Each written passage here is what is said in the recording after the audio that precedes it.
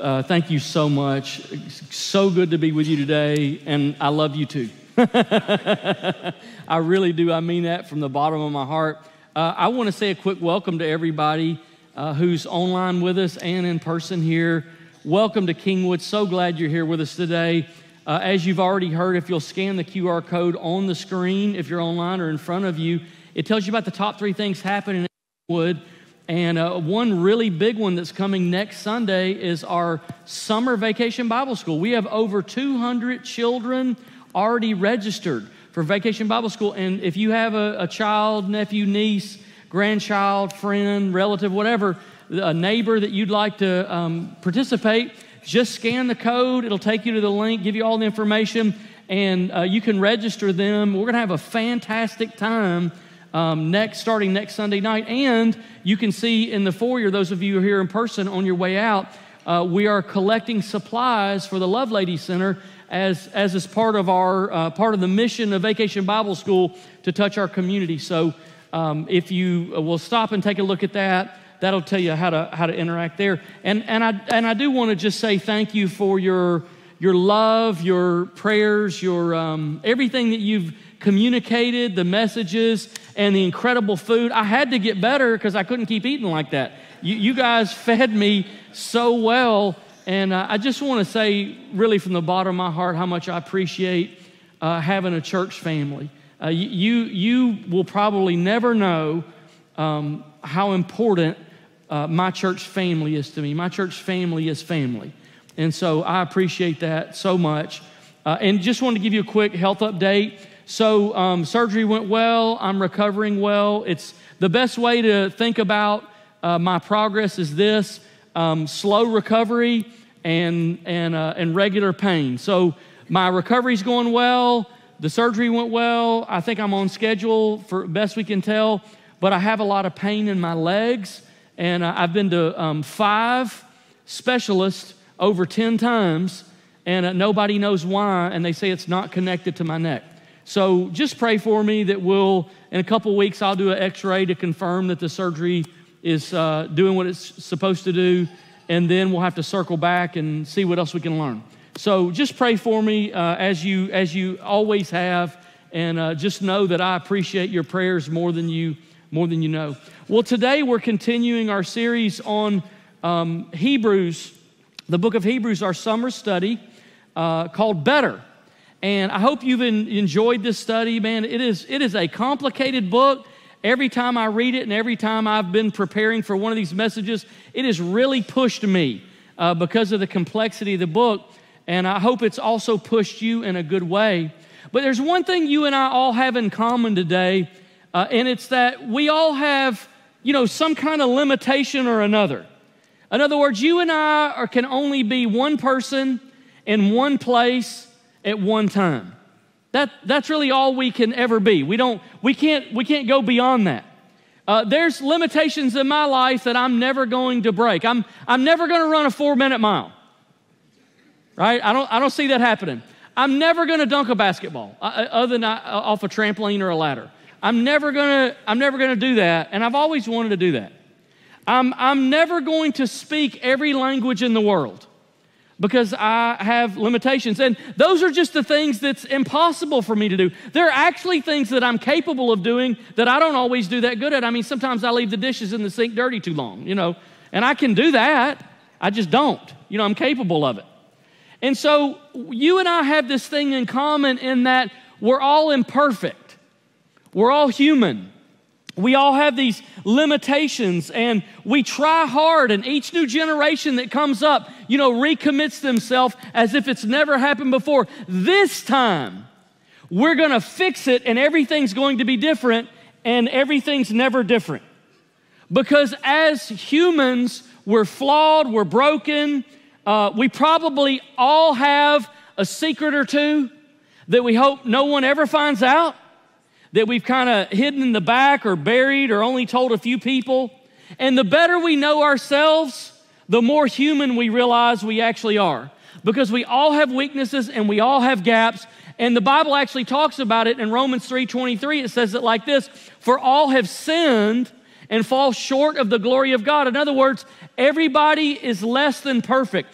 nobody measures up to God, right? That's one thing that we all have in common.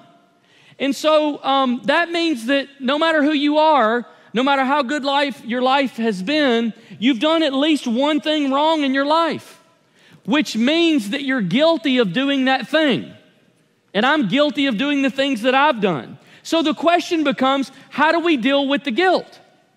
Whether you feel it or not, oftentimes we do, fortunately, but whether you feel it or not, how do you deal with the guilt from the things that you've done? Well, there's two ways to deal with guilt, but before I give them to you, I want to circle back and look at Hebrews 10 and talk a little bit about the ways that we typically try to deal with guilt. Hebrews 10 verse 1 says this. That's the stretch of passage I've got today, 1 through 18. We won't read all that. The law is only a shadow of the good things that are coming, not the realities themselves. For this reason, it can never, by the same sacrifices, look at this little phrase because we'll focus on this, repeated endlessly, year after year, make perfect those who draw near to worship. Otherwise, would they not have stopped being offered? In other words, if there was a sacrifice that was good enough to deal with the sin that you or I did, why would we need to just keep doing it? Why would we need to keep offering the sacrifice again and again and again and again? Otherwise, would they not have stopped? For the worshipers would have been cleansed once for all and would no longer have felt guilty for their sins. Now, this is a very difficult passage to understand. And by the way, the whole book of Hebrews is very difficult to understand for many reasons, but let me give you what I think is the biggest reason. It's because the people who this book was written to had an extensive and experiential knowledge of the Old Testament. And most American Christians do not have an extensive knowledge of the Old Testament, and none of us have an experiential knowledge of it because none of us lived, 3, 4, 5,000 years ago. So in their relationship with God, what was necessary is when you would sin, you would have to go and offer a sacrifice of some kind. You'd have to sacrifice some kind of animal, poor animals. It'd been bad news to have been an animal back in those days. You're like, hey, I sinned. Everything runs for the hedge bushes. But this system is as foreign to us as life on the moon. Because none of us, let's just think about it for a second. Let's say that one day you're, scrolling social media and somebody's post captures your attention. And it is that somebody got this incredible dream house that you're never going to have. Or they're on some kind of fantastic vacation that you're never going to go on. Or they're surrounded by friends and you feel lonely. Or it's a giant shot of a big, large family. Or it's a new car. It's some kind of dream of theirs that came true. It's a promotion at work that you're never going to get. And as you're looking at that social media post, this jealousy and envy rages up inside you and you say, why do they get that and I get this? Why am I never going to accept? And this rage and jealousy. So you recognize, hopefully, that feeling that you feel it's wrong. It's a sin, right? Under the definition of the New Testament. And so what do? Well, you say, you know what? Sunday, I'm going to go to church and I'm going to go and slaughter a beaver and a wild hog and I'm going to bring it to the steps during worship and I'm going to offer it as a sacrifice. Anybody ever had that temptation ever? No. You've never been tempted to do that. You've never thought, I know how I can fix this envy on social media. I know I can fix this jealousy. I'll slaughter some animal and I'll take it to church and just let its blood pour out. That'd be amazing. We'd have to go ahead and tile this. The carpet's not going to work. Nobody's ever felt that. And you're not struggling with that because that's a system that's over 2,000 years old that you've never experienced. We can't celebrate being free from a system we've never been under. So when it talks about the priests repeating these sacrifices over and over and over and over, we can't relate to that. Not only have we not repeated them, we've not done them once. But there is something we can relate to. And it's a couple of the phrases that I showed you in the verse. It's these two, repeated endlessly. repeated endlessly, felt guilty for their sins. We do relate to this because we all know what the feeling is like to repeat something over and over and over and over and over, hoping that it will help, and it doesn't help. We've all had the experience of having some gap or weakness or flaw or brokenness or sin or something wrong in our life, and we keep hitting it again and again and again and again, thinking, this time, this is going to be the time, this is going to be the thing, this is going to be the approach. And we look at the priest in the Old Testament, we read this scripture, and we just kind of smile because we say, how silly. Why would this priest keep offering these sacrifices again and again and again? But isn't that what we do? I mean, you have people who are who rely on some level of addiction. Just a little bit of alcohol to take the edge off, or a prescription drug, or maybe an illegal drug. Or maybe some other type of addictive therapy that you do because you just can't handle the pressure in your life. So you just repeat this thing over and over and over and over and over and over, hoping it'll make it better, and it doesn't. We can kind of smirk at the Old Testament priests about why would you just keep repeating things that make no sense and don't help. But every one of us knows, every one of us intellectually knows that an addiction makes you a worse version of yourself. And it's never going to help. It's never going to resolve what's deep down inside here that causes you to keep reaching for the repetitive behavior, for the repetitive cycle. See, now we can relate to that. I mean, we watch and we look at different families and we say, look, there's this pattern in this family, like the dad was an alcoholic, and then the kid's an alcoholic, now the grandkid's an alcoholic. I've seen families 4 generations deep where each new generation was divorced. They suffered under the pain of divorce again and again and again and again. And you look and you say, come on. Why are we repeating the same things over and over and over, thinking that there's going to be some good that comes of it? We lay in bed at night sometimes and replay the same chronic things that we worry about over and over and over and over, and somehow we think the 394th time that we worry about it, it's actually going to change it. We understand repetition. And why is it that we pick up our cell phones over and over and over and over, compulsively, addictively, repetitively, and stare into that little screen, thinking, bouncing around from app to app to app, thinking maybe this time I'll see, hear, learn something that's going to change what's going on. We are hopelessly imperfect. And we do bear the guilt for everything that we've ever done wrong. So what do? Well, we usually have 1 or 2 methods that I've noticed that we all try to approach it with. One is we just try to work harder. We try to recommit.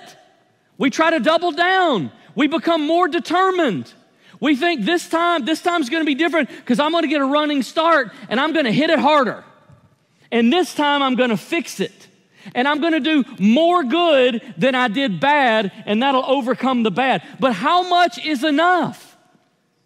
How much good do you have to do to overcome the bad? How much better do you have to get to overcome the things that you've done? For how long? Nobody can define that. So sometimes we bury ourselves in career. We bury ourselves in workaholism. We bury ourselves in education or success. And we may even reach most of our goals. There are people that are so driven that they reach most of their goals, but you know what? They get there and they find out it actually did nothing for what's inside. There's no amount of good that you or I can ever do to erase the bad things that we've done.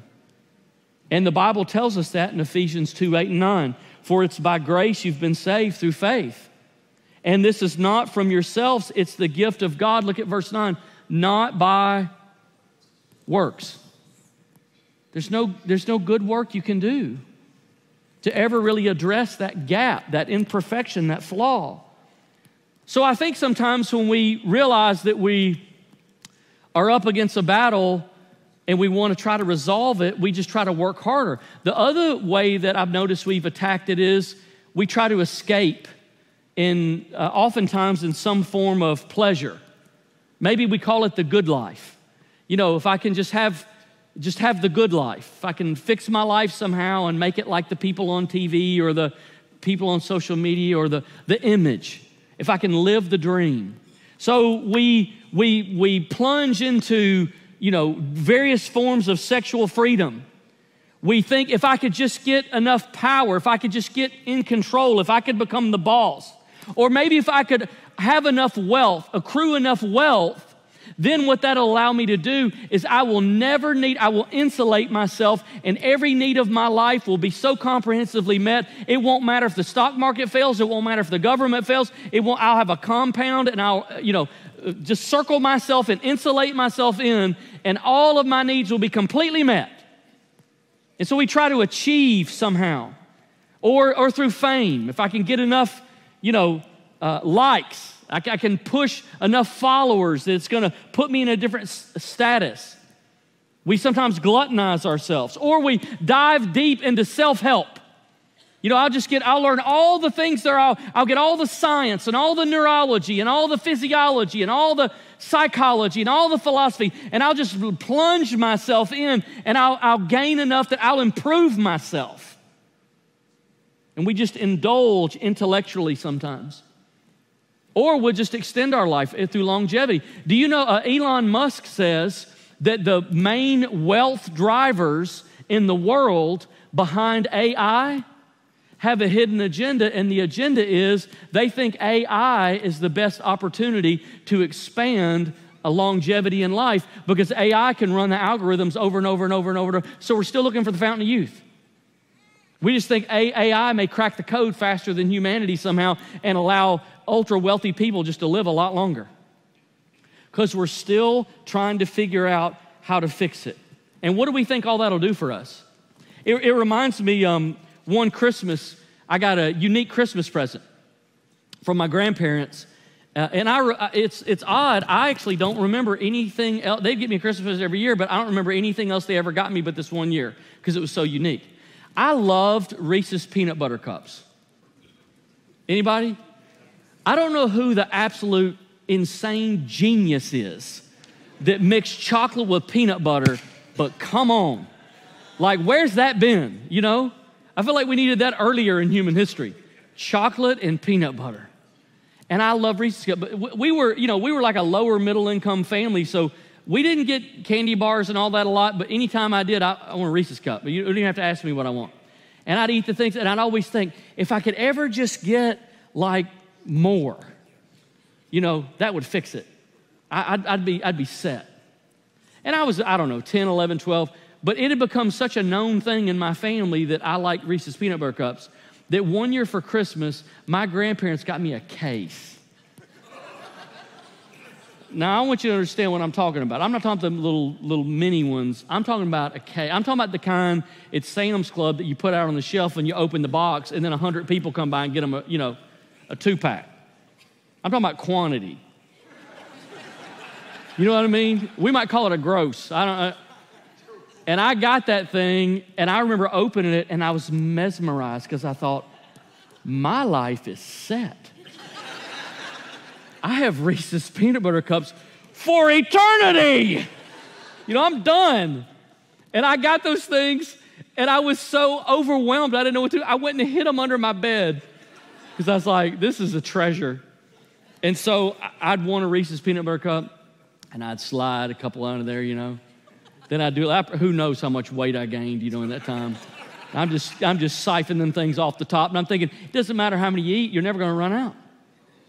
Now, here's the thing. Here's the point I want you to get. I ate those things, and can I just tell you, I couldn't stand the sight or smell of a Reese's cup for years.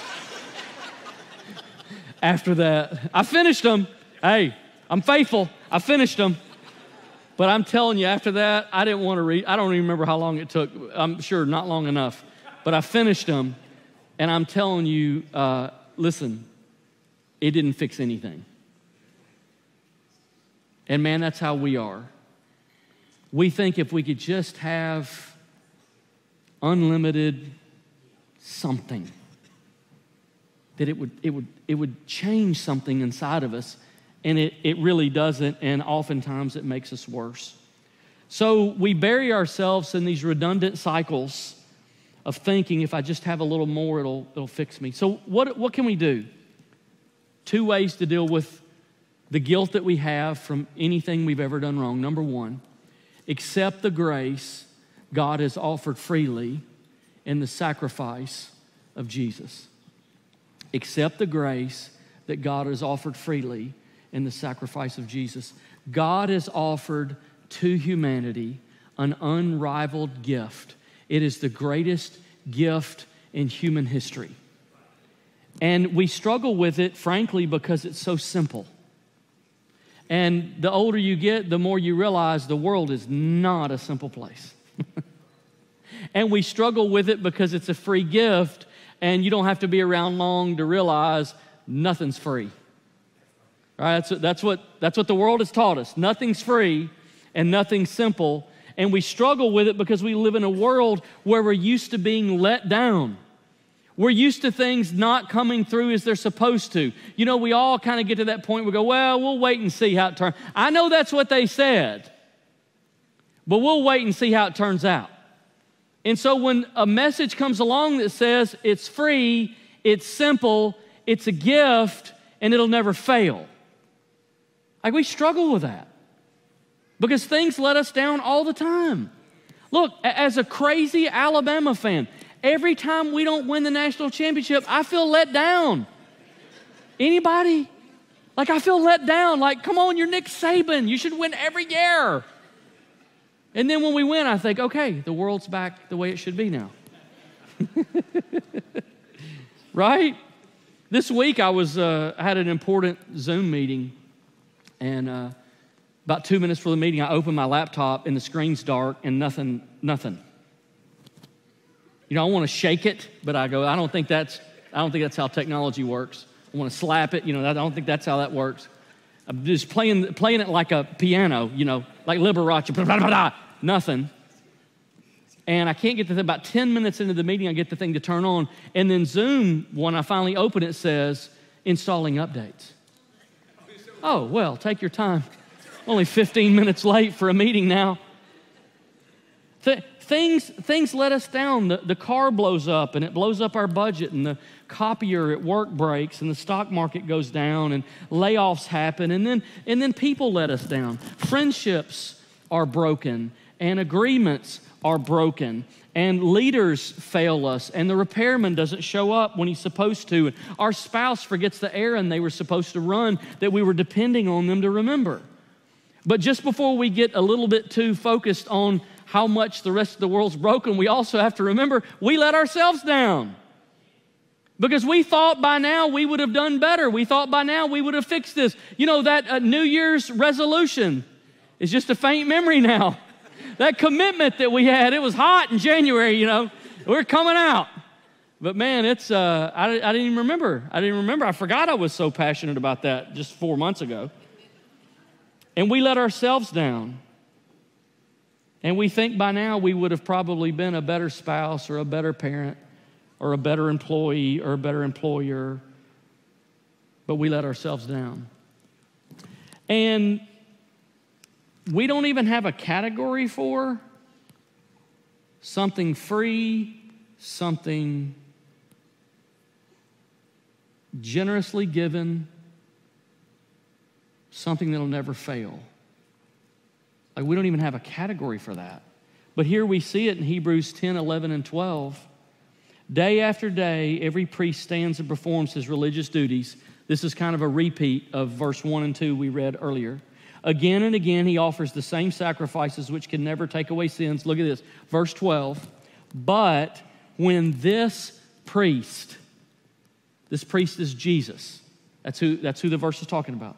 Had offered for all time one sacrifice for sins, he sat down at the right hand of the Father. So what this means is there's one sacrifice that's so good, no other one's ever going to be needed. And it's so complete and so finished and so final and so can never fail. But let's just look at the Old Testament practice for a minute we saw in that verse, okay? It basically says the priest would offer daily sacrifices.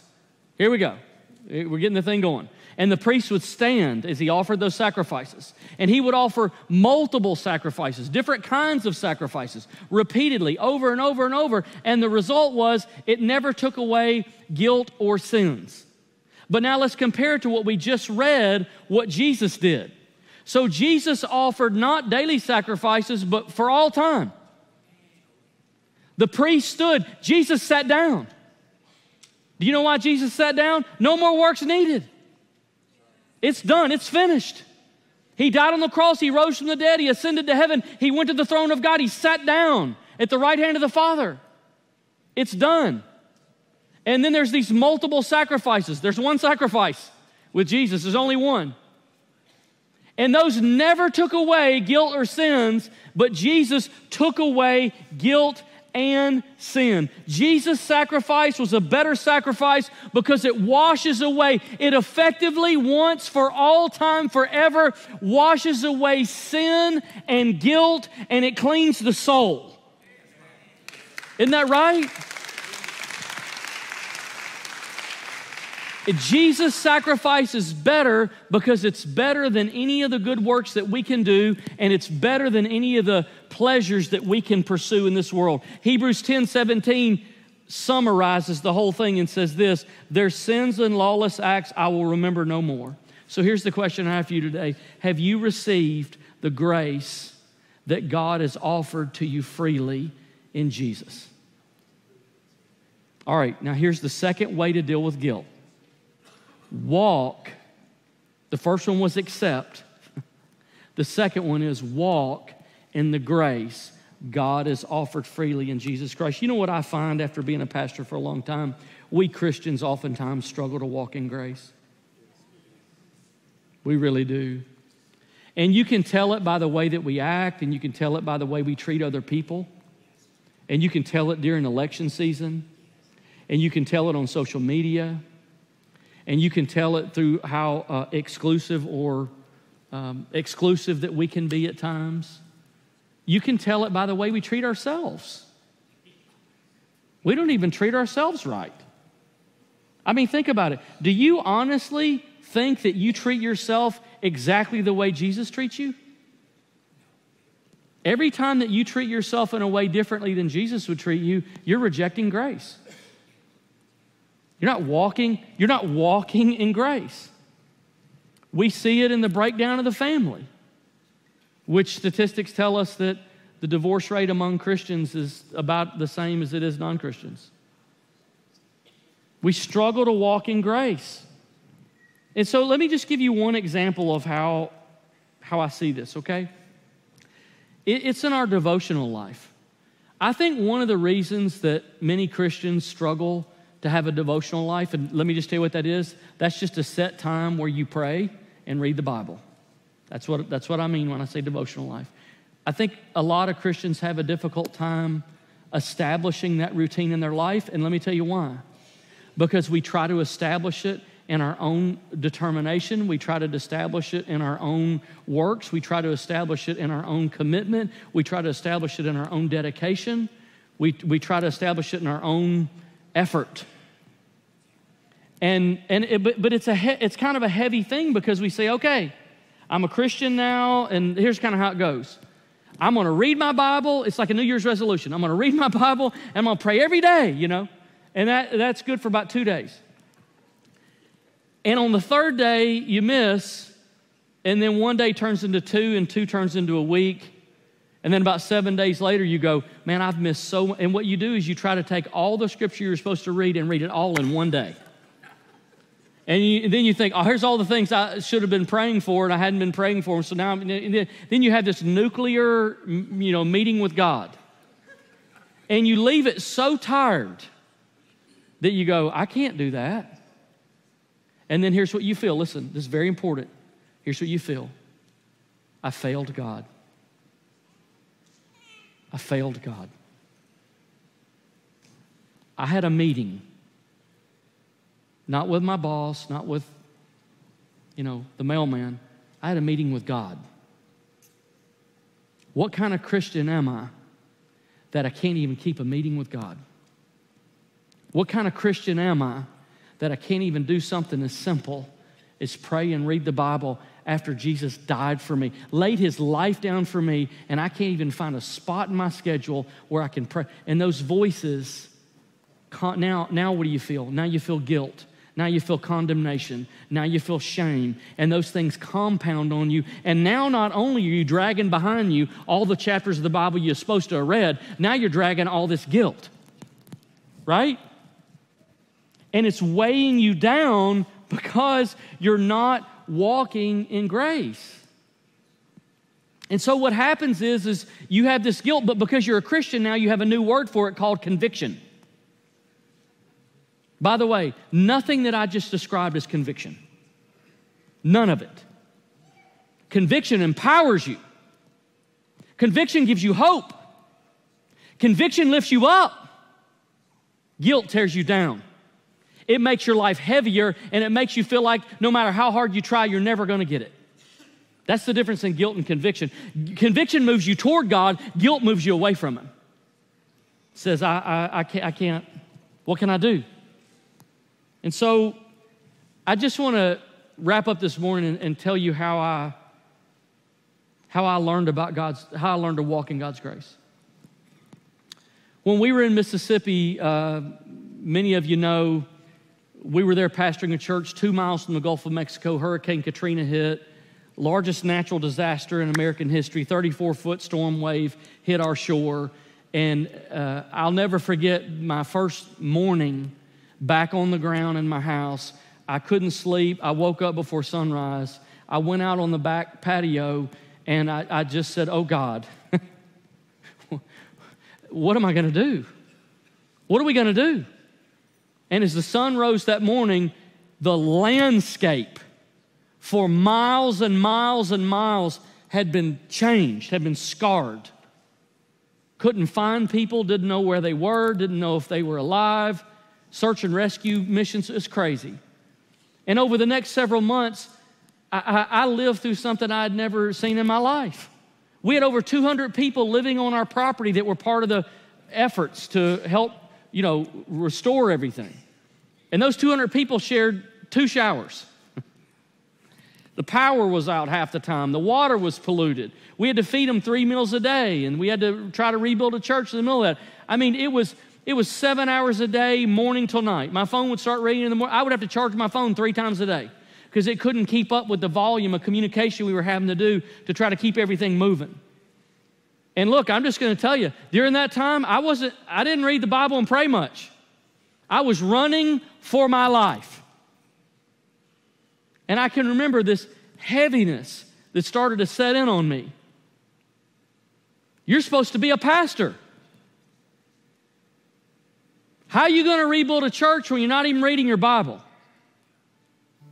You're supposed to be an example. How can you be an example when you're not even praying? I had nothing left. I had no energy. I had no determination. I had nothing else to give. Now listen, here's what I want you to know. I had a degree in ministry with theology and Bible classes. At that point, I had been a Christian, 15 or 18 years. I'd been a leader in the church on about every level you could be, and I was a senior pastor, a lead pastor at that moment. And I'm telling you, I was trying to drive my life off guilt and not off grace. And thank God, the Spirit of God broke through to me. And one morning, I got up and it dawned on me, and I said, God, I don't even know if this is right. It feels very counterintuitive to me because like most of us, I had been raised in a sense of works or earn it or guilt. And I got up one morning and I said, God, I don't even know if this is right, but here's my prayer today. I don't know what's going to happen today. I don't know if I'm going to read the Bible at all today. I don't know if I'm going to pray much today. But here's what I know. I know Jesus died for me, and your grace is sufficient. So today, I lean back on you, and I depend on your grace. I have no more effort. I have no more work. I have no more earn it. So today I lean back on you and I depend on your grace to carry my relationship with you. And then at night sometimes I would pray, God, I really didn't have the kind of relationship with you today that I wanted to. But you know what? I received grace today and I depend on your grace to carry our relationship. Now look, I'm just telling you, it reoriented my whole life. Because when I got a few weeks down the road, you know what I found? I found that that part of my relationship with God, that part of reading the Bible and praying and meeting with God and prioritizing it, it never was rebuilt through effort. It never was rebuilt through my determination. It never was rebuilt through my discipline. It was rebuilt through the grace of Jesus Christ because I learned to walk in grace. And here's what I learned. If you cut the kingdom of God down to the smallest atom, you know what that atom's made of? Grace. And grace is the fuel of the Christian life. It's not effort. It's not works. Grace is a unique message to the Christian faith. Every other religion in the world is do better, try harder, earn it. And you know what we think? Here's what we think. We think, well, Jesus saved me, now it's up to me. No, it's not. Jesus saved you, and the same grace that saved you is the same grace that'll carry you through every season of your life, when you're up or when you're down, when you're good or when you're bad. And here's what I found. Because I embraced grace, life began to be breathed back into my soul. And it began to fuel my effort, and it was easier. And you know what? It took so much of the pressure and the guilt and the burden and the weight off of me on was I doing enough or not? And when I began to accept grace, there's a joy that flowed through my life, and I gravitated back toward God. Not that I was like away, I was just overwhelmed. But I just floated over there. I was in a grace wave. I just floating back over toward God. I just floating back over there.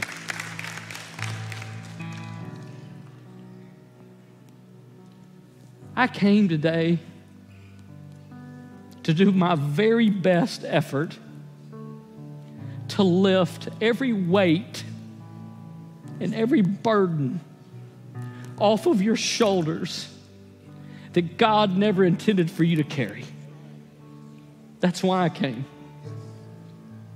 And I hope you'll receive that. So, why is Jesus' sacrifice better than any effort you can give or anything you can experience? Here it is. Jesus is a better sacrifice because he sets us free from all our attempts to fix ourselves, whether you're saved or not.